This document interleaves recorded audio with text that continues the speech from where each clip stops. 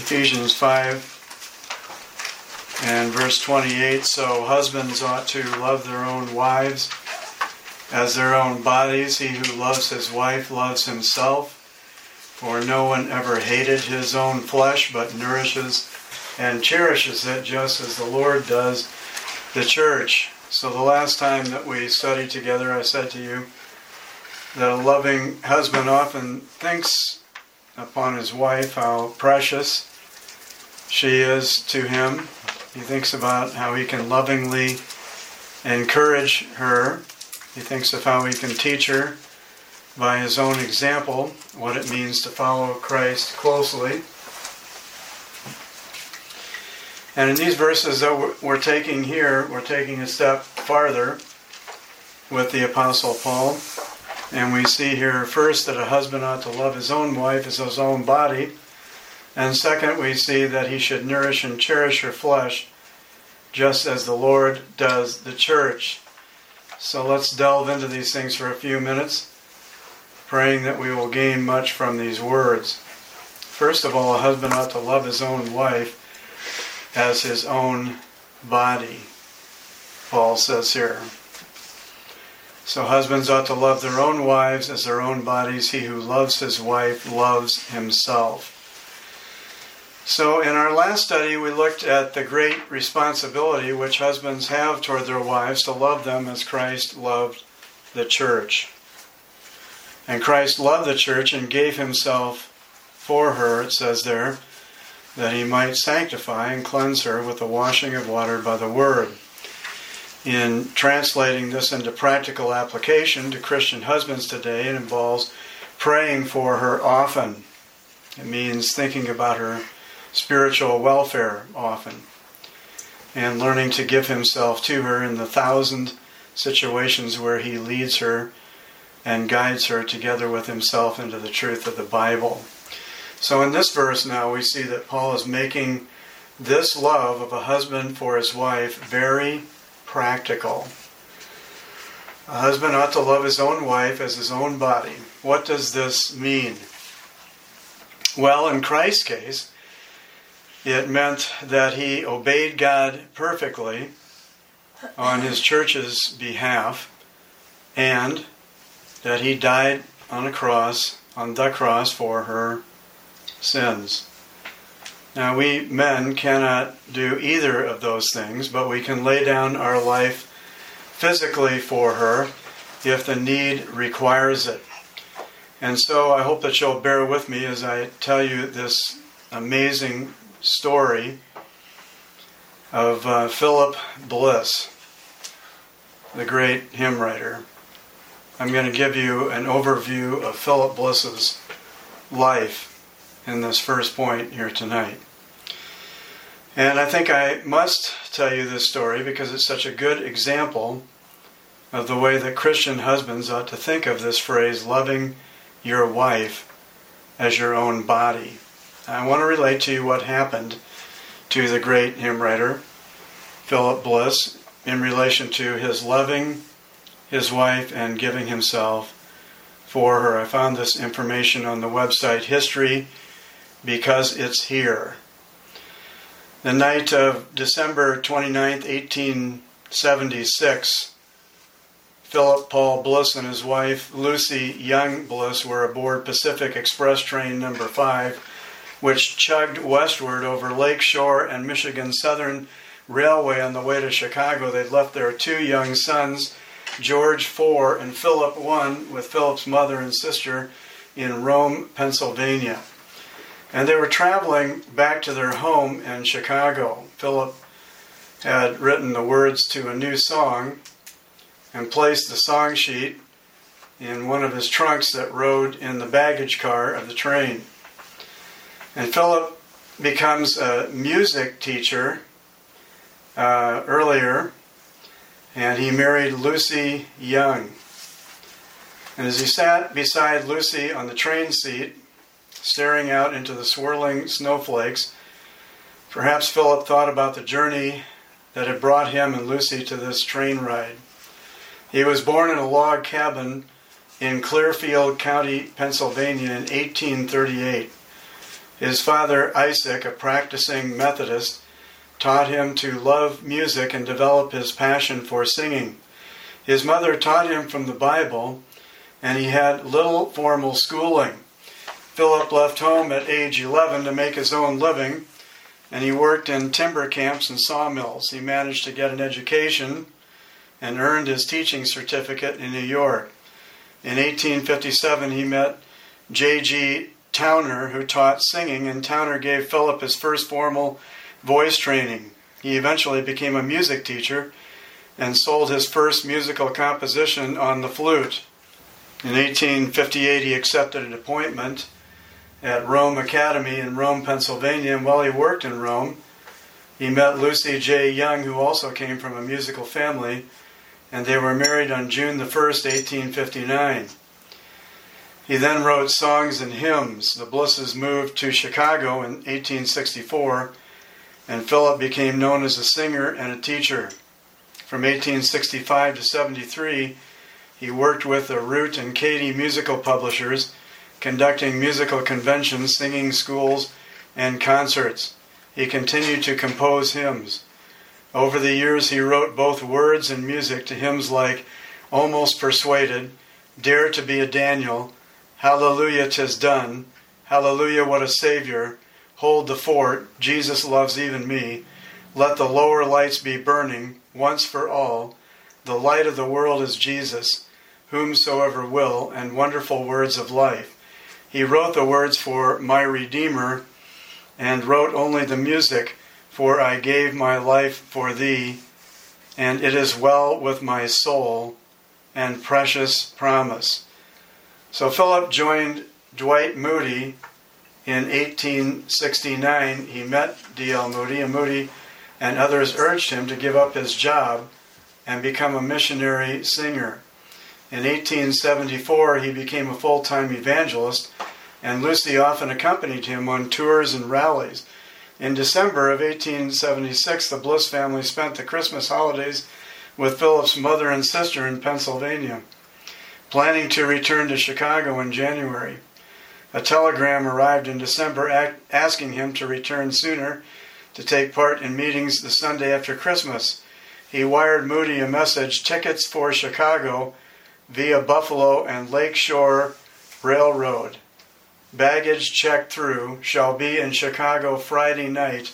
God bless you forever.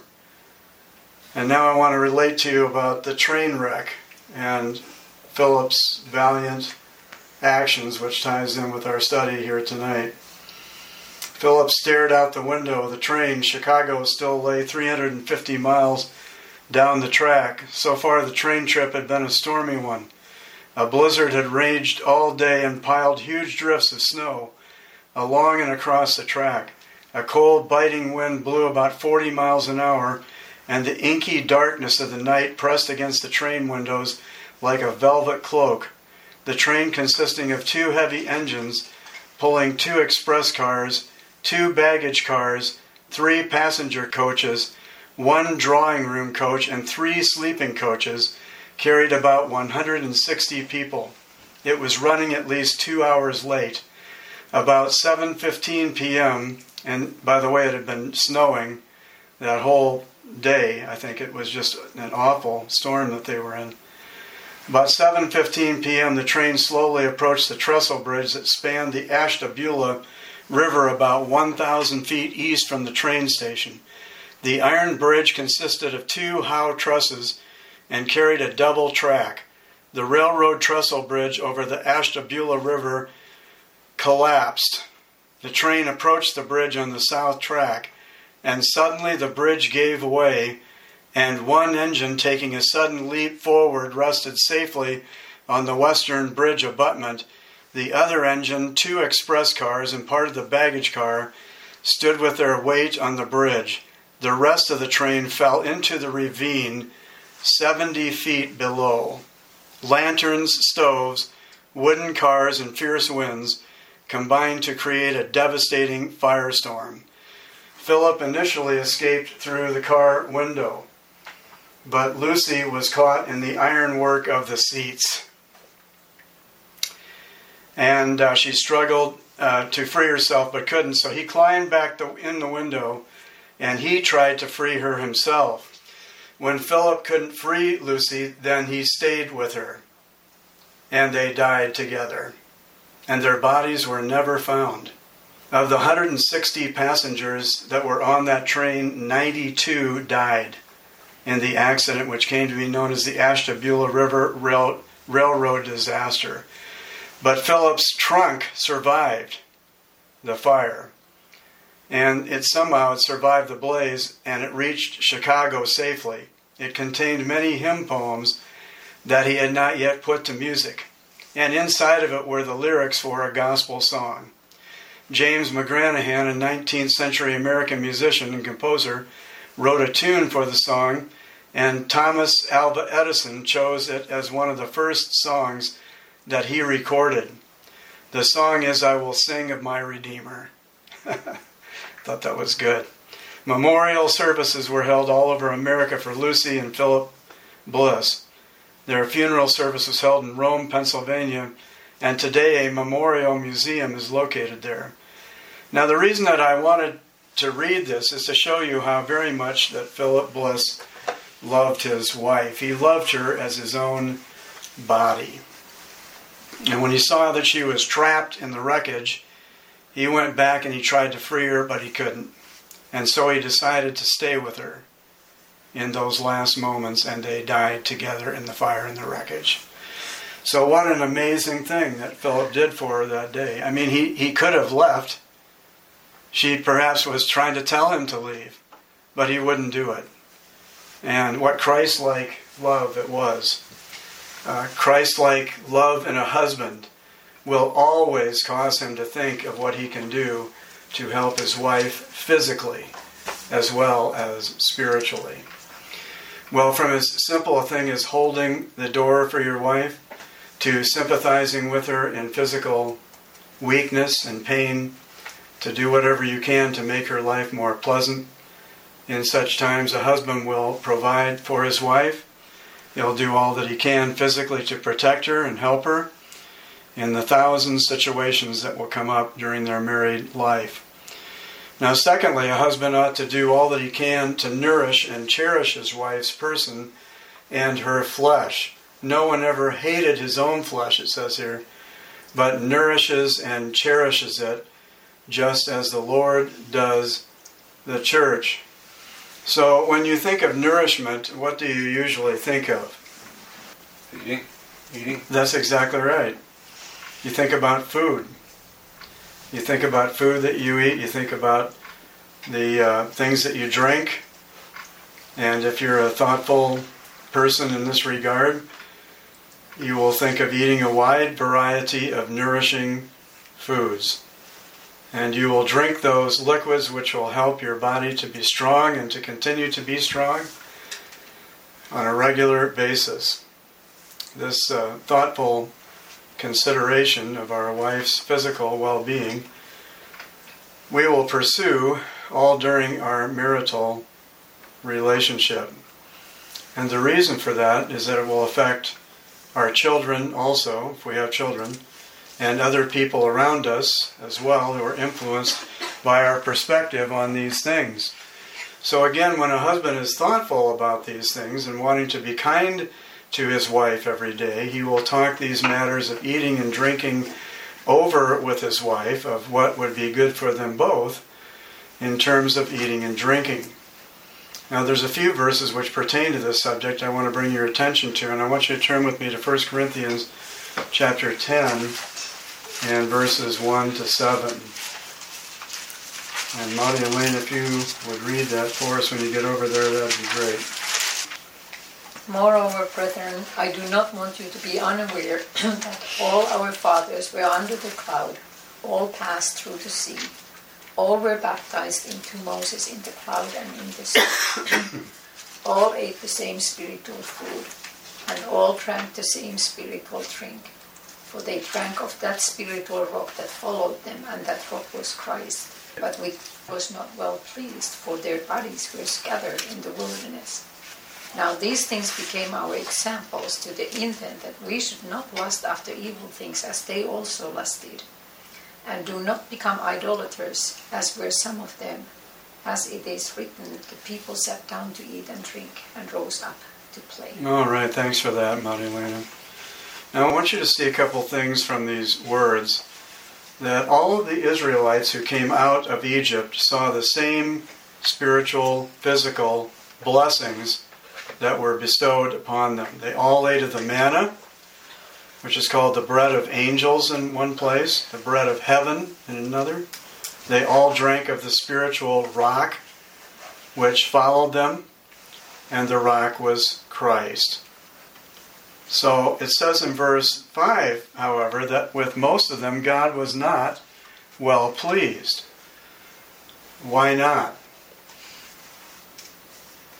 Well, most of them did not eat or drink thinking about God, did they? They didn't even think about their own example of eating and drinking, how that would affect each other.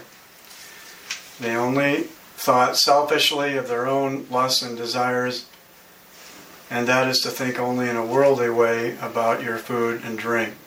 In fact, it says here in verse 7 that some of them actually became idolaters.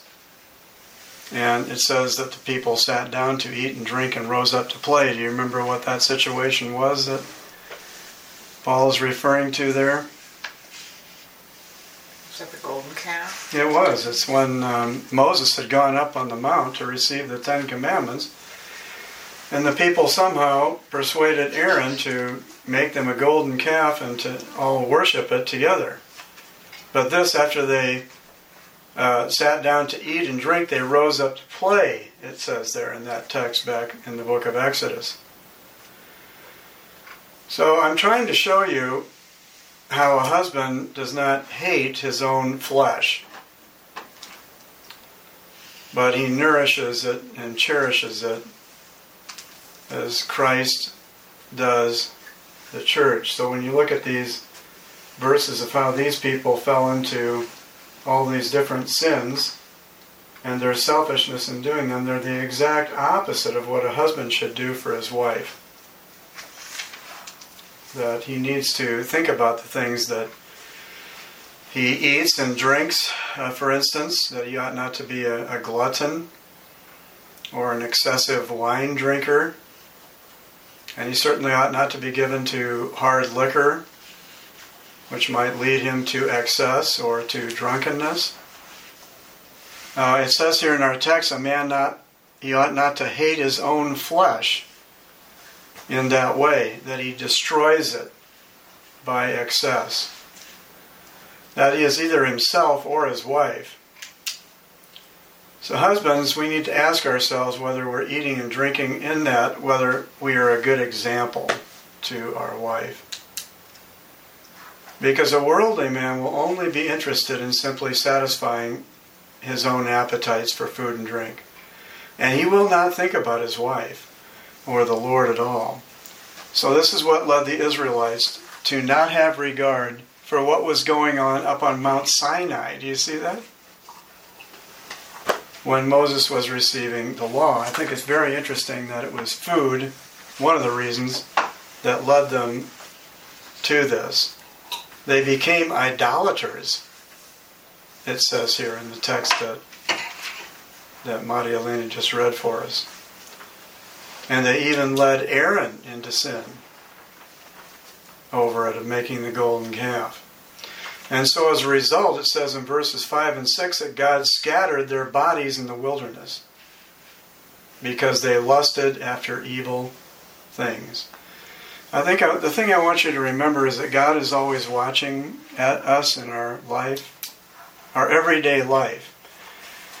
And as believers, He's not there watching over us to judge us and send us to hell, but He's watching over us in order to see if we discern the issues of our life, whether we're selfish people, essentially, or whether we are loving people, and especially the relationship of a husband with his wife, which represents, as we'll see in our next study, the mystery of Christ and His church. So what is the lesson for us in relation to how we ought to be as a husband trying to lead our wife into the truth and nourish her body, soul, and spirit. Well, look at verses 23 to 31 of this same chapter, 1 Corinthians, chapter 10. 23 to 31. Vicki, if you could read that for us, I'd be grateful.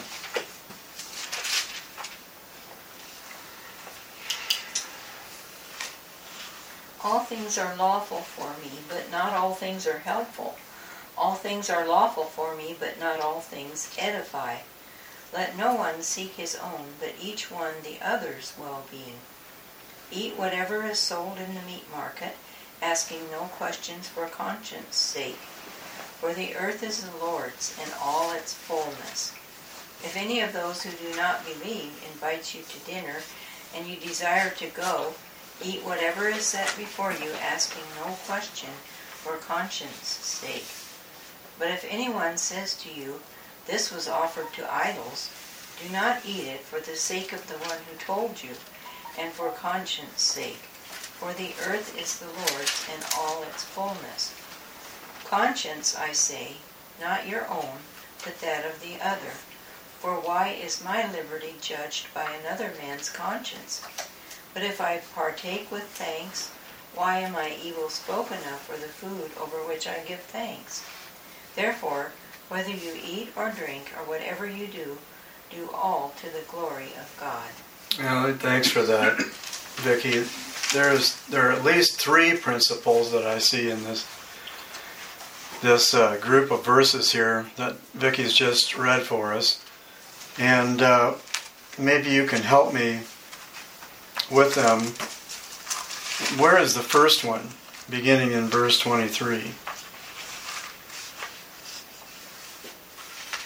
Now remember, he's talking about, in the context here, things sacrificed to idols like meat and other things like this. He's trying to warn them against partaking of the Lord's table and of the table of demons, he says in verse 21. But in verse 23, he has very good principle laid out for us here. Can you tell me what it is? Things need to edify. Yeah, that's right. Things need to edify, and that all things are lawful for me. Speaking about these things of eating and drinking in a righteous way. But he goes on. I think there's levels of lawfulness, kind of like there's priorities in yes. Some things you can do, but you need to give them up for a higher. Something that's more valuable, I guess you'd say. That's excellent, Brian. That's just excellent. Yeah, lawfulness. Things are lawful, but as Brian's saying, there's different levels of lawfulness. That it might not be profitable, as it says here, or helpful, as it says in verse 23, or edifying, as it says there at the end of that verse.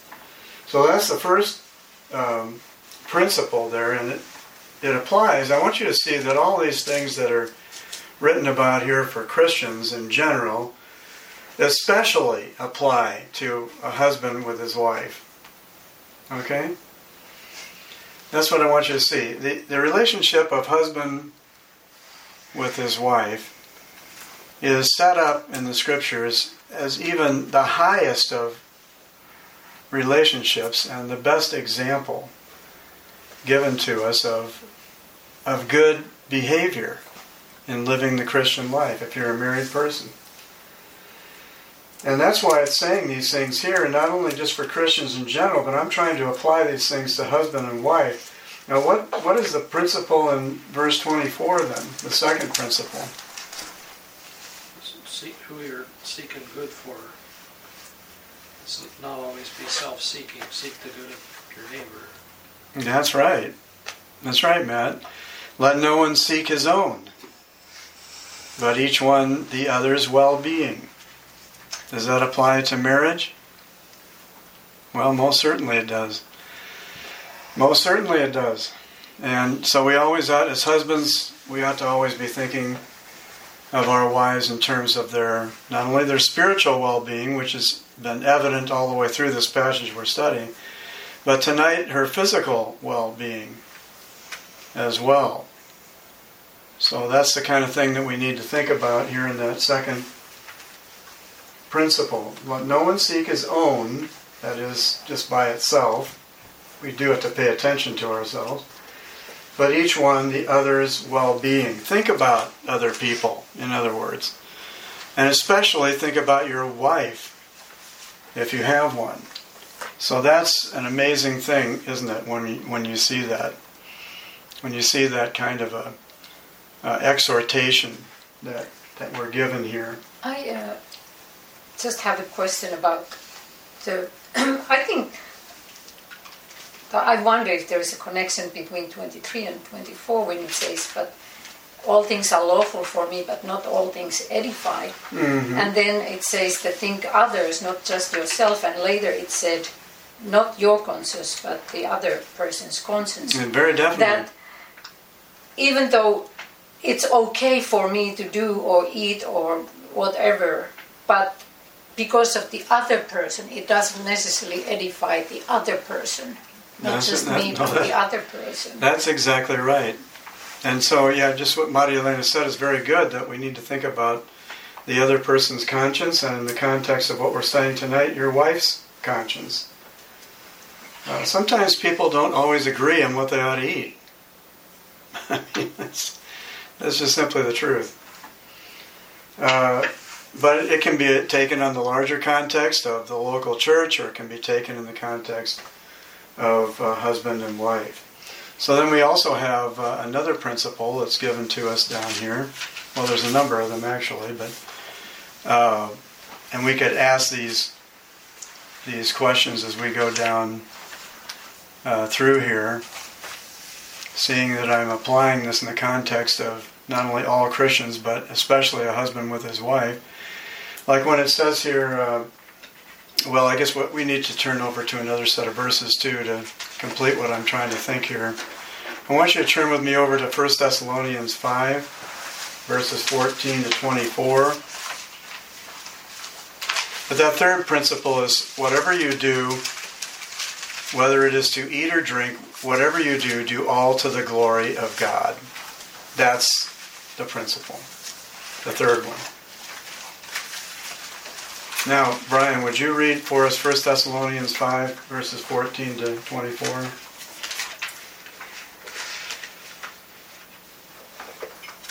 Now we exhort you, brethren, warn those who are unruly, comfort the faint-hearted, uphold the weak, be patient with all.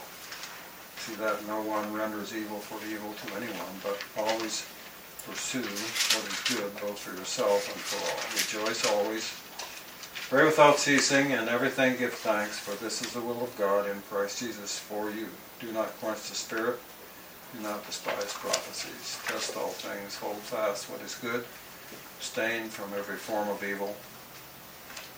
Now may the God of peace himself sanctify you completely, and may your whole spirit, soul, and body be preserved blameless at the coming of our Lord Jesus Christ, who he who calls you is faithful, who also will do it. All right. Thanks for that, Brian. So we've been seeing here that all the things that are commanded of all Christians are especially to be paid attention to by a husband with his wife. So we could take the look at the list of all these things, pretty much all the list of all these things that Brian just read for us, and ask ourselves, husbands, if we do these things. Now, there may not be a need for this. Like, for instance, when it says here in verse 14, we exhort you, warn those who are unruly. Well, I don't think many husbands have to warn their wife of unruliness. I suppose occasionally it might require a gentle reproof if you have an unruly wife, but I don't think that would apply to us here that are listening to me tonight, maybe not to anyone listening to me at all. But we need to understand that the rest of these things are very pertinent. Uphold the weak. Should you uphold your wife when she's weak? Should you comfort her when she's faint-hearted? Should you be patient with her at all times? Should you pursue what is good for both of you? Should the two of you be able to rejoice always? Pray together when you need to, and at all times, really. In everything give thanks, for this is the will of God in Christ Jesus. Not easy things, are they? But what I'm trying to say is that the husband needs to take the lead in this. He's the head of the household. He needs to be the one who takes the initiative and the lead with these things. Do you think together about the Holy Spirit's being with you both? Leading and guiding you? The two of you together? I think sometimes husbands are insensitive to their wives in that regard. And they'll lead them, but they won't ever ask them what they think about something. Well, that's not what the Lord wants. He wants you to be sensitive to the Holy Spirit, men. So let me ask this. Do you try to abstain from every form of evil together? Do you extol the faithfulness of God to you as a couple? Do you know that God is able to sanctify you completely? Body, soul, and spirit. Faithful is He who calls you, and He will do it. Isn't that an encouraging promise? Well, it really is, isn't it? Because that's what it means to nourish and to cherish your wife in an overview. That's our study for tonight. Do you have any questions at all, or any thoughts or comments or anything you'd like to bring up?